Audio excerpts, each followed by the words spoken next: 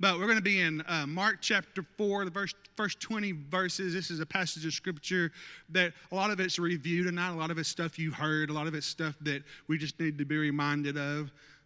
But there's some things I doubt you probably heard that I think are just cool to give this story more breath and more life. And so if we start in verse 1 in Mark chapter 4, in the Passion Translation.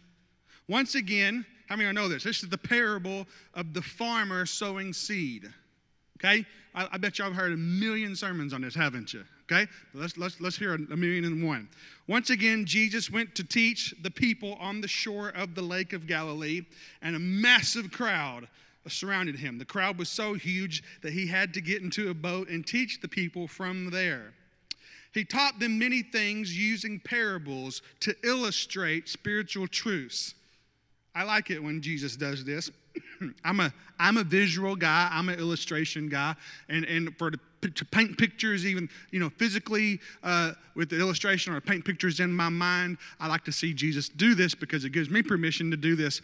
And I know at school the other day, no, it was my daughter who was visiting college, and she was talking to another kid who's from Ohio, and her dad's a preacher, and they were like, "Hey, my dad did a really cool sermon illustration. He had like a ladder in church," and Lexi was like, "Pfft.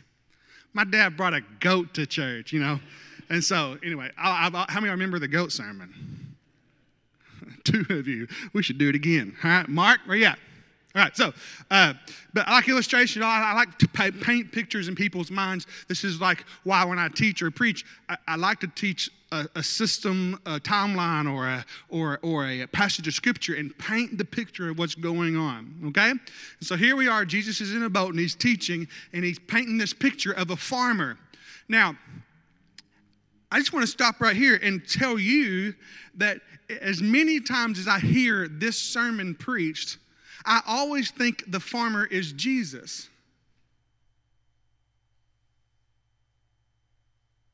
Now, you probably didn't, because you're probably smarter than me. But I always think the farmer is Jesus who is sowing the word. Now, I don't think it's Jesus. I don't think it's God. I don't think it's the Father. The reason is because I grew up in a small town in North Arkansas, farmland all around me. Farming, all aspects of it, including soil maintenance and seed sowing, is the responsibility of the farmer. Y'all with me? Harvesting is the responsibility of the farmer, okay? So the farmer sows the seed, and this is a mindset that's consistent with he gave seed to who's the sower? We are. You are. Okay? And so here is this farmer who went out to sow seeds. Everybody say, this is my seed. I'm the farmer. Okay? So here we are. As he cast his seed, some of it fell along the beaten path, and soon the birds came and ate it. Other seeds fell onto gravel, rocky ground, stony ground, with no topsoil, and the seeds quickly sprouted since the soil had no depth. When the dates grew hot, the sprouts were scorched and withered because they had insufficient roots. Other seeds fell among thorns. So when the seed sprouted, so did the thorns, crowding out the young plant so that they could produce no grain. But some seed fell onto good, rich soil that kept producing a good harvest, some 30, some 60, some even 100 times as much as was planted. If you understand this, you need to respond. If you didn't say amen, just fake it for a second. Okay? If you understand this, you need to respond. Therein lies Chester Passmore's permission to ask for an amen. Boy, I'm happy now because my lunch has been eaten on that one subject. And I'm just telling you, if Jesus can, never mind. And if I was you, I'd be like, Jesus could walk on water, you do it, big boy. Right? Okay, whatever. Okay, so if you understand this, you need to respond. Afterwards, Jesus and his disciples and those close to him remained behind to ask Jesus about these parables. Jesus, What's up with these stories? He says to them, the privilege of intimately knowing the mysteries of God's kingdom realm has been granted to you, not to others. And everything is revealed in parables. For when they see, he's quoting now, Old Testament prophecy, for when they see what I do, they will not understand, and when they hear what I say, they will learn nothing. Otherwise, they would repent and be forgiven. That's called a response. Are y'all out there? Then he said to them, if you don't understand this parable, how will you understand any parable? Let me explain. Now, he's going to explain to us the parable. Those who had been given the opportunity to understand his mystery, he's going to explain it for us. I think this is cool because even if he tried to explain it to the Pharisee that day, they couldn't hear it. And what's cool about that, not that it's cool, but what's true about that is the reason they couldn't hear it is found in the parable. Anybody ever tried talking to somebody? And again, stop before we move any further. This parable is not simply about salvation. This parable is about any word that God gives to you, and or better to say, this parable is about any word that you decide as a farmer to sow into your life. It's the responsibility of the farmer to go get what seed he wants planted.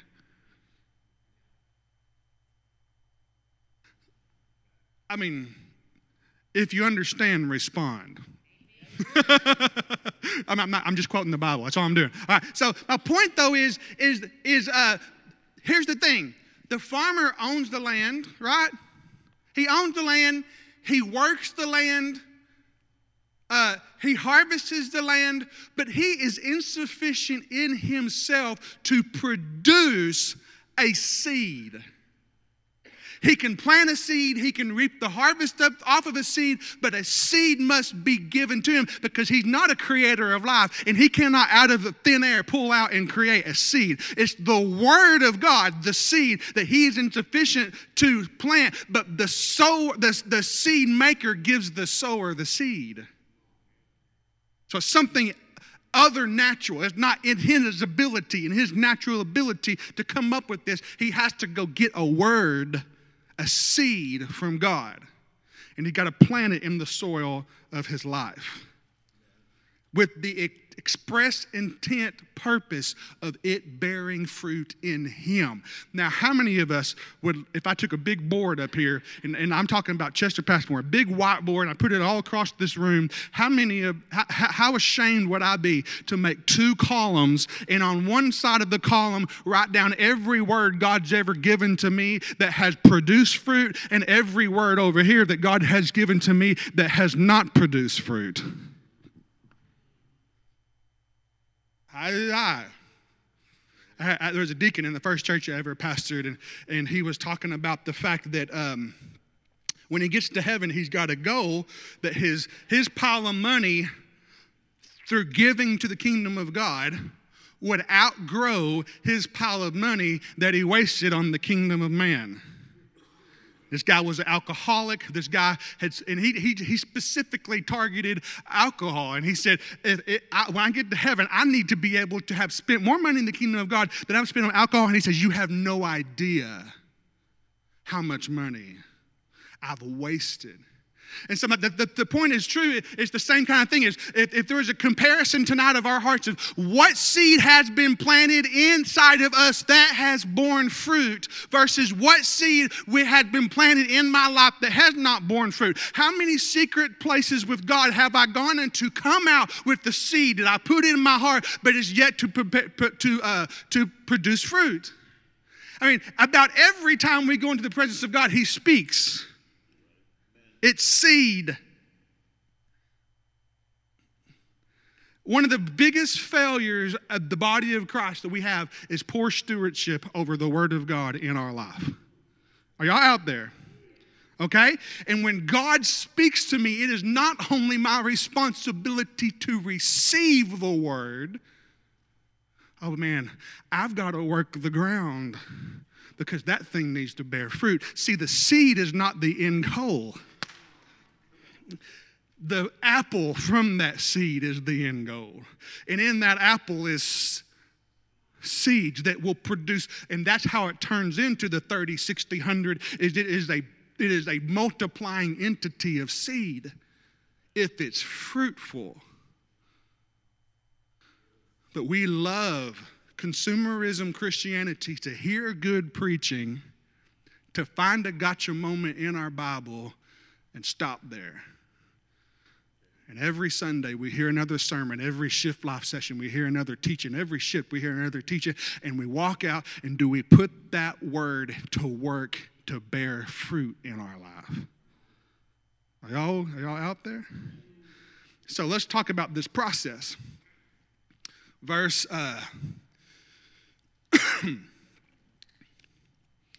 where am I at? Verse 14. The farmer sowed word. I love what the Passion Translation just comes out and says. It's the capital W word. It's a seed you could not produce yourself. Amen? The word as seed. Let's go on to verse 15. And what falls on the beaten path, everybody say beaten path, represents those who hear the word, and immediately Satan appears and snatches it from their heart. The birds of the air. Remember this scripture where I think, if I'm not mistaken, and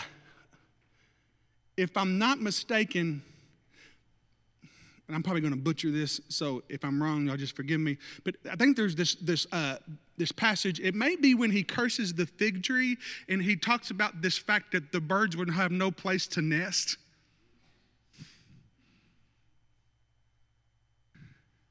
In an unfruitful tree, he curses. I think this is somewhere else, but he talked about the birds would have no place to nest, because in this parable, the bird represents whom? Satan, who comes to steal the seed. And the birds having no place to nest is a good thing, because there's no place for the enemy to occupy territory where that tree, that fruitfulness of the seed exists. And so here we are. The word falls on the beaten path, represents those who hear the word. And immediately Satan appears and snatches it from their hearts. Everybody say beaten path one more time. Let's just stay there for a second. The beaten path is the beginning of our walk. The beaten path is the beginning of our walk. It's funny that I like this translation of beaten path, because it is in line with the concept of many are those who walk a wide road that is trampled, man. Everybody's walking that road. It's beaten down. It's a beaten path, and everybody walks it because it's easy. But few are those who will walk the narrow road. Why? Because it's a little bit difficult to traverse. It's different to walk the narrow road than it is the wide road. Now hear me right now. I just want to preach for a second. And so God, you have this seed, you have it from the word, and it's a dream in your heart to do something. I'm not talking about your salvation. I'm talking about God puts a dream in your heart to fulfill something. And I know that there's a word that's been going on for a long time, and I still hear it being used today, like Steve and I were talking about yesterday. It's this concept of being pioneers in the kingdom of God, to do something that isn't being done by people, to pioneer to blaze a new trail. How will I ever take a dream from God, a word from God, and blaze a new trail if I'm walking on a beaten path? You hear what I'm saying? How I ever take a dream in my heart, a word from God, and walk the beaten path and see it come to pass, I won't, because there's the devil, there's a bird there waiting to snatch up that dream. The dream thief sits on the beaten path. But if you've got a word from God to do something, you got to understand you're going to have to walk a different road than somebody else took to get there.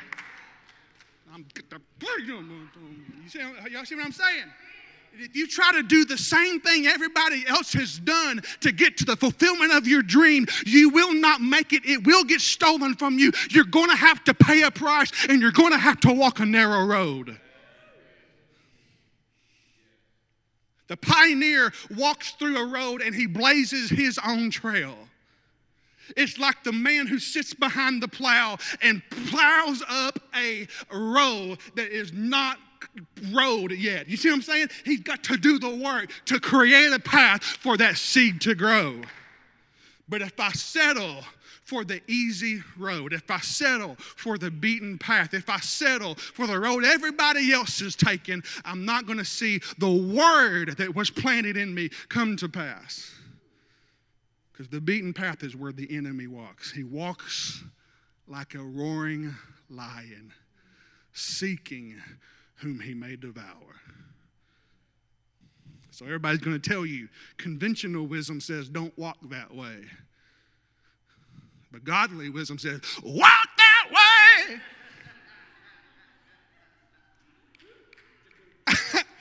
No, that was great. Okay.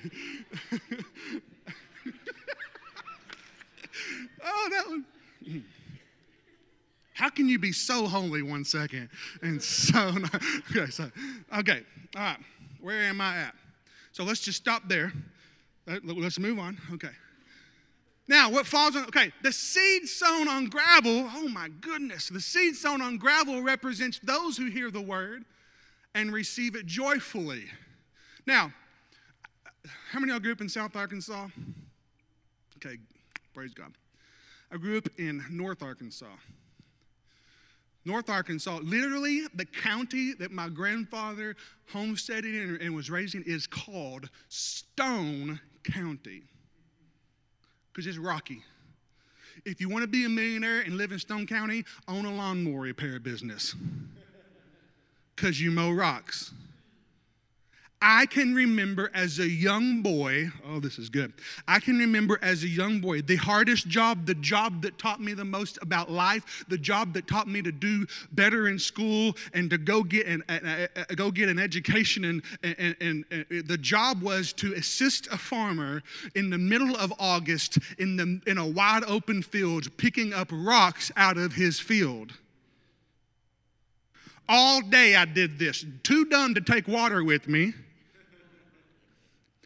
I walked into a gas station at lunch, walked to the back of the store, threw open a cooler, downed 2 of the biggest Gatorades as fast as I could, run it down, and thought I was going to die from, first of all, heat stroke, and second of all, thirst stroke. Quenching the stroke. And I literally threw one on the ground, picked another one. It's a good thing my mom was the cashier at that gas station. Hardest work I think I've almost ever done. Following a trailer on a tractor, bending over, picking up rocks, throwing it on there, picking it over, did this for 8 hours in the heat of an August day. Why? Why? To prepare soil. But see, man, I want the easy gospel. Come to Jesus. He makes everything better. He'll make your life better from day one. You never have to do anything. He's just going to make it better. Comfort, peace, the definition of peace that means no work, the definition of joy that means no work, the definition of prosperity that means no work. But what you really got to do is in your immaturity, you've received that seed, is you in your boyhood state, you got to pick up rocks out of your field. You got to go to work. Y'all with me? You got to prepare the soil. Because if I don't prepare the soil, that seed is only going to root so deep. And that August sun, it'll burn it up. and I may have planted a seed. See, the first seed never made it in the ground. I may have planted a seed, but the goal wasn't to have a seed planted. The goal was to have a seed produce fruit. So I may hear a dream. God may give me a word about something. I'm not talking about your salvation. And you're all about the word that God's given you up until it costs you hard work, up until it costs you the necessity of picking up rocks out of your field. Are y'all okay out there? Praise God. Okay, so we're moving right along. The gravel and because their hearts, everybody say hearts, fail to sink a deep root in the word, they do not endure for long. There is no, faith is not an amount, faith is a perseverance. Faith, the size of a mustard seed, is obviously not the revelation of how big the seed is. You see what I'm saying? Because you can have just a little bit of faith. So it's not faith and I have a large quantity of faith. It's I have a persevering faith that is able to walk through the hard times to pick up rocks out of my field. Okay? And so they don't endure for long when trouble comes. You see what I'm saying? And by the way, in this world you will have tribulation. Oh, by the way, blessed are you when they persecute you. Rejoice. But see, how do we fail there? Because we have been picked up some stones out of our heart. And I fail at trouble, and I fail at persecution because the root hasn't gone deep. I'm not talking about our salvation. I'm talking about whatever that word was he gave you, whatever that word you farmer sowed into your life. Well, God, I feel like you're speaking to me to do this. And you start doing that, somebody comes against you or you run into some trouble. You're out there. When trouble and persecution comes on account of, why does the trouble and persecution comes? On the account of the very thing you're contending for. Jim, where you at? Jim's up there, computering. Jim, God is speaking to Jim. The word, the seed is kindness. Trouble's coming. Why are you laughing? Trouble's coming. And guess what? The kind of trouble that's coming, the kind of persecution that's coming, is not persecution and trouble about whatever over here. Oh, it's directed toward a specific seed called kindness. So you're believing for your marriage. You got a word from God about your marriage. Guess what? Y'all out there? You got a word from heaven about your sobriety. Guess what's coming to specifically test that word about your sobriety? But because you did not prepare your ground, because you did not do the hard work to remove the stones, when that testing comes for that specific thing, the root is shallow and the sun scorches it. And you may have planted a seed, but you did not produce fruit. Okay? For when trouble or persecution comes on account of the word, they immediately wilt and fall away. Let's go to the next one. Keep on rolling with me, computer man. That's very kind of you. Okay. The seed sown among thorns. This was another thing. What you will often find in stony ground is thorny ground. I can remember as a young boy hunting in Stone County, Fulton County, and I can remember sitting under thorn bushes because it camouflaged me well. It was a pain to get in there and it was a pain to get out. But where you find stony ground, you find thorny ground. Because, y'all with me? Okay? And so the seed sown among the thorns represents those who hear the word, those who have planted a seed, but they allow the cares of this life and the seduction of wealth and the desires for other things to crowd out and choke the word so that it produces nothing. Now, it's got to go deeper because, see, the thorns don't grow right there on the ground. They grow into, literally, thorn bushes grow into small thorn trees. This is how we can pull off a branch of a thorn tree and weave it into a crown. Okay? And so they've grown into small little bush trees. Okay? And so this is a seed that's gone deeper, but after some point, man, I'm telling you, an experience, and initially the youth pastor came out of me, and I got on fire with God and the Holy Ghost when I was a teenager, and man, I was on fire, and I was going after God, and I was pursuing Him, and I had this going in my life. But the older I got, and the more this world cares, this eternity outgrew that eternity in my life, and the pressure and the things of this world begin to poke at my dreams, poke at the things He said to me in my youth. They begin to poke at those things, and it smothered it out, and it finally faded away. And so what happened is I have a deep-seated word that never come to full fruitfulness in my life because of thorns, because of cares of an eternal dimension. Y'all with me? Okay, good. Now, I'm going to get to more of this in just a second. Let's just finish with the good part. Good news. Verse 20. The seed sown on good soil. What is good soil?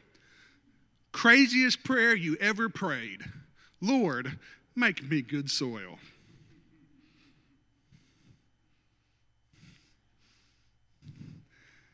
It is my responsibility to manage my soil.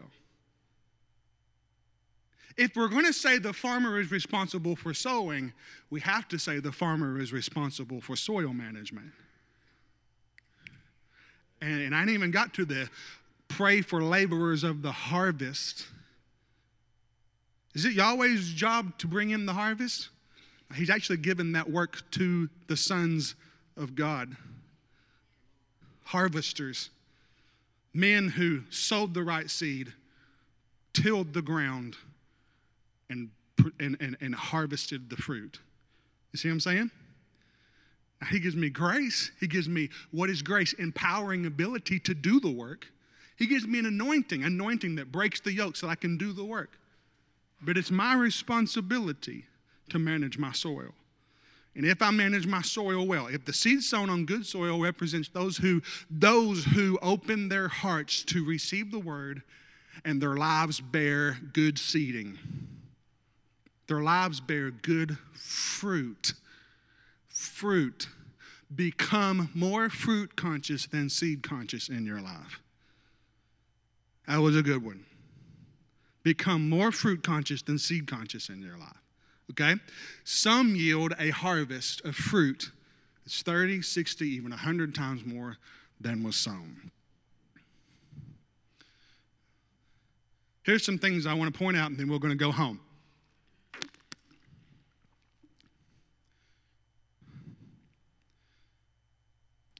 The beaten path, the first example, is our walk.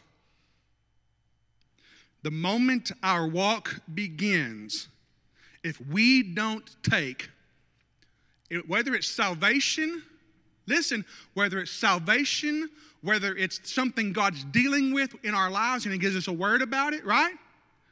Whether it's I'm reading my scripture and I find something and I begin to walk that thing out. Jim Parrish begins the walk of kindness. Give careful attention then how you walk, the scripture says. Because it's important about what road you walk down in your pursuit of fruitfulness of that seed.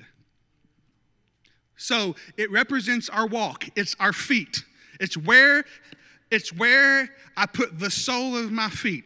It's where the word lamps, the light of the word, it illuminates my path. And so in order to walk the pathway of kindness, I have to continue in the word on kindness because it's going to show me where to step. But if I take the same approach that the world is taking to kindness, then I will quickly have that word snatched up by the enemy. I have to walk a certain path about that word kindness in my heart.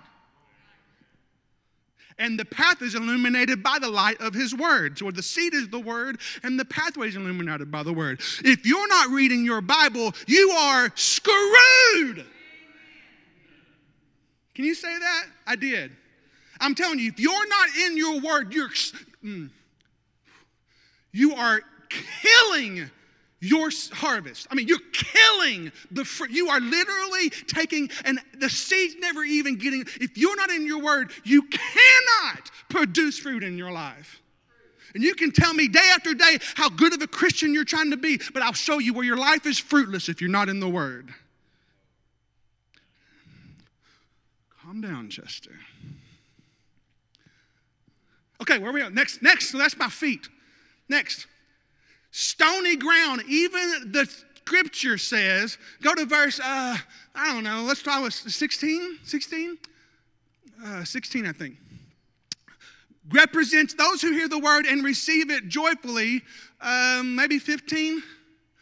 Because they're, no, 17, that's good. Because they're, everybody say it with me.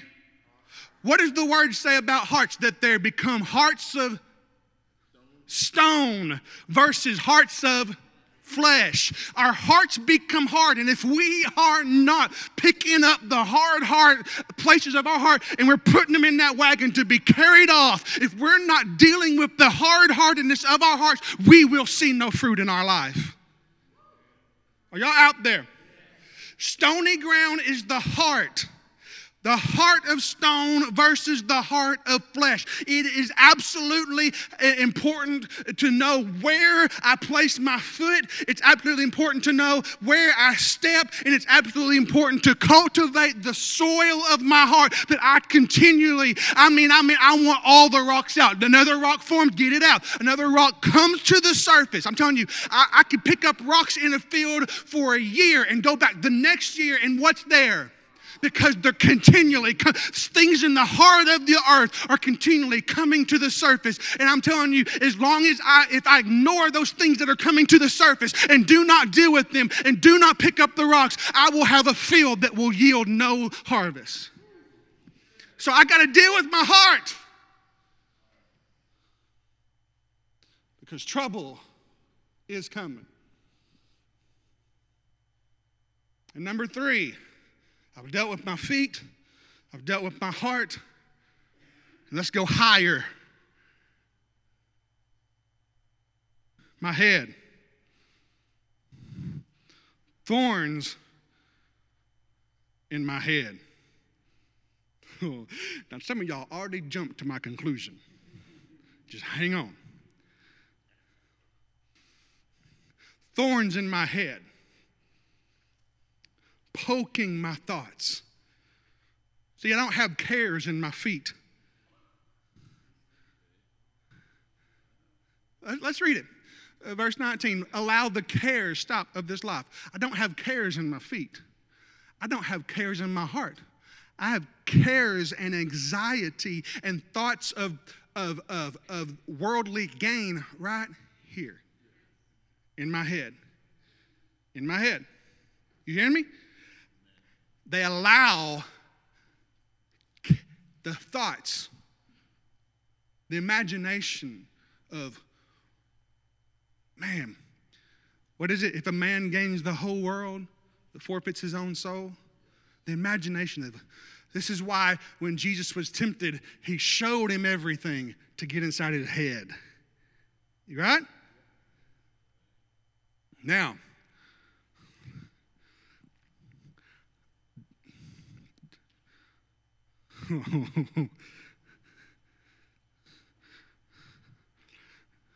Jesus is brought into Jerusalem. He has his last Passover. I'm not going to teach my last class. Has his last Passover meal. Goes to the garden, is betrayed. From there, he is taken to the Sanhedrin. He is falsely tried. From there, he is taken to the Roman court, falsely tried, and convicted of death. Convicted not of death, convicted to death by way of crucifixion.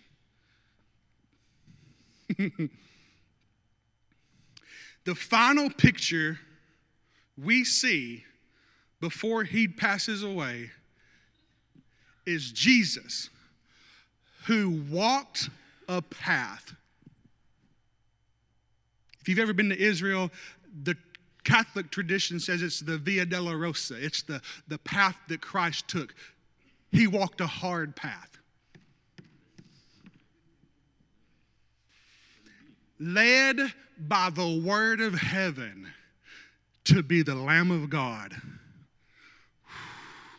that was sacrificed for the sin of all mankind. And that word in his heart put him on a path. And on that path, it was hard. And on that path, he stumbled. And on that path, a man named Simon had to help him a little bit. Y'all, I got my blah, blah, blah, blah, blah. On that path, he is carrying a burden that seems like it's going to crush him, but he continues to walk the path. When he gets to the stony ground, y'all know, on a hill side. I mean, was he up on the hill? Was he at the base? I've been to Israel twice. Let me tell you, it's stony ground. It was a desert of stone. And on that stony ground, he's put on a cross and he's lifted up and he's placed into the heart of the earth. He's literally stuck in the earth. Are y'all there?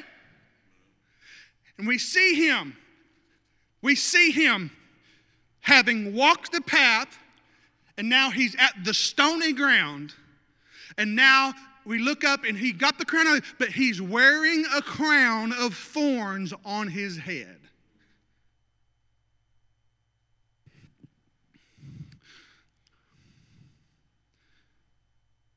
They actually think they determined the plant that crown of thorns was. Some call it, let's see, common names: the crown of thorns plant, the Christ plant, the Christ thorn, the Corona de Cristo.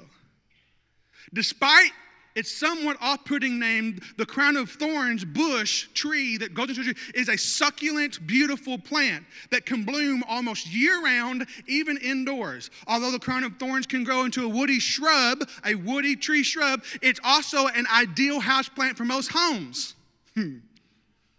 It likes the same room temperature that people enjoy. It can handle the lack of humidity prevalent in most homes during winter. The name crown of thorns, hear what I'm saying? The name crown of thorns is derived from the belief that the crown of thorns worn by Jesus Christ at his crucifixion was made from the stems of this plant. Caution. I'm getting this from a garden website. I'm not getting this from thebible.com. This is called thespruce.com. This is a garden website. Caution. Besides the sharp black thorns on its main branches and stems, the sticky latex sap from the broken leaves and stems can be a skin and eye irritant if ingested. If put inside of you, all parts of the plant are toxic to humans and pets. It's not the first time we understood that thorns carry poison. And I'm telling you that Jesus took thorns of poison in his thought life and he crucified it on the cross. I'm telling you, he walked a path. He demonstrated every area of this parable. He walked a path that was difficult. He produced a seed in the midst of the stony ground in his heart. He won the heart of the mankind. And in his thought life, give no thought to where your next meal, to your clothes on your back. Look at the birds. If I can take care of them, I can take care of you. Does that mean you're supposed to just lay around and not have a job and just hope birds come and bring you clothes? No. But what it does mean is that if you live your life, believer, consumed by the cares of a non-eternal realm, and you will absolutely forfeit eternal seed and dream and destiny. Jesus walked his feet. Jesus' heart, he did away with the stone. As a matter of fact, his death was so powerful that the earthquake came and cracked that stone. The power to break the hard heart. And he took in his mind and redeemed our thoughts. Are you there? Are you there? And if we can do as Jesus did, if we can watch our path and walk it no matter how hard it is, if we can care for the stony ground of our heart, if I can say, God, I will not allow the rocks inside of my heart. And again, what you deal with today doesn't mean there's nothing I got to deal with tomorrow. I deal with stuff all the time. Amen? If he's given me a word, I mean, I'm telling you, there's dreams and visions there's dreams and visions inside of me. There's seed inside of me for Cross Life Church that I'm having to keep the cards close to my chest. And if I allow hard-heartedness towards the process, if I get bent out of shape because when I try to talk to somebody, you see what I'm saying? It doesn't go like I think it. You see what I'm saying? If I allow hard-heartedness, if I get even upset with God and say, God, this is not happening the way you said it was going to happen. See what I'm saying? I've got to give careful attention to where I walk, to the condition of my heart, and I've got to give careful attention that there is not poison from thorns entering into my mind. This is why we must take every thought captive. This is why we must cast down imagination. This is why we must lay our lives on the sacrifice of his altar. On the altar, yeah, whatever, you know. You see what I'm saying? And this right here, everything I preach to you, this is the parable that explains every other parable. This is the one. This is the mystery that we have to get. So whether it's your salvation, it could be something grand. It could be something so spectacular, like God's put a word in your heart that you're going to do something that could change the planet. You still got to watch this. You still got to walk out this process. You could be something so simple as so small and seemingly insignificant about a daily habit or a word about a daily discipline in my life that doesn't seem like it's as compared to everybody else's word. Mine seems small, but you still got to walk out that process. All right. And at the end of the day, what you're looking for is fruit. The fruit of the Spirit is love, gentleness, kindness. It's a fruit. But see, that fruit was planted as a seed, and it had to go through a process. I mean, we live in a world, we live in a charismania Christianity where we literally think I can go to an altar and say, God, give me kindness. Bam, slap some oil on the floor, walk back up, and walk out that door and not have to go through a process, and I'm the kindest thing that ever lived.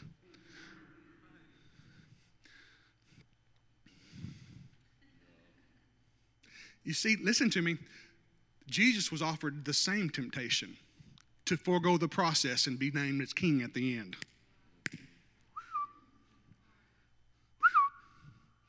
Y'all out there?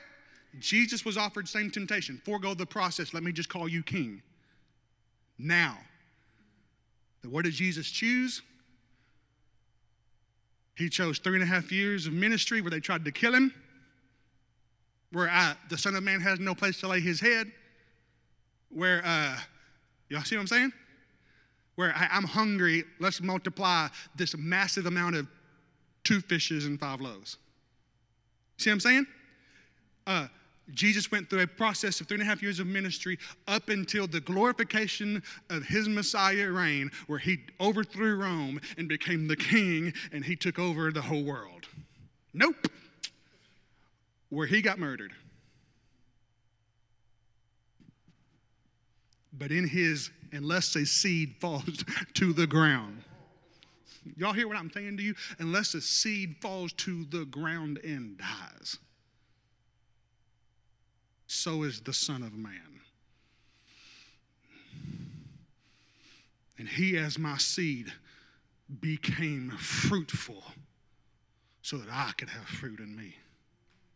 But it's the same process.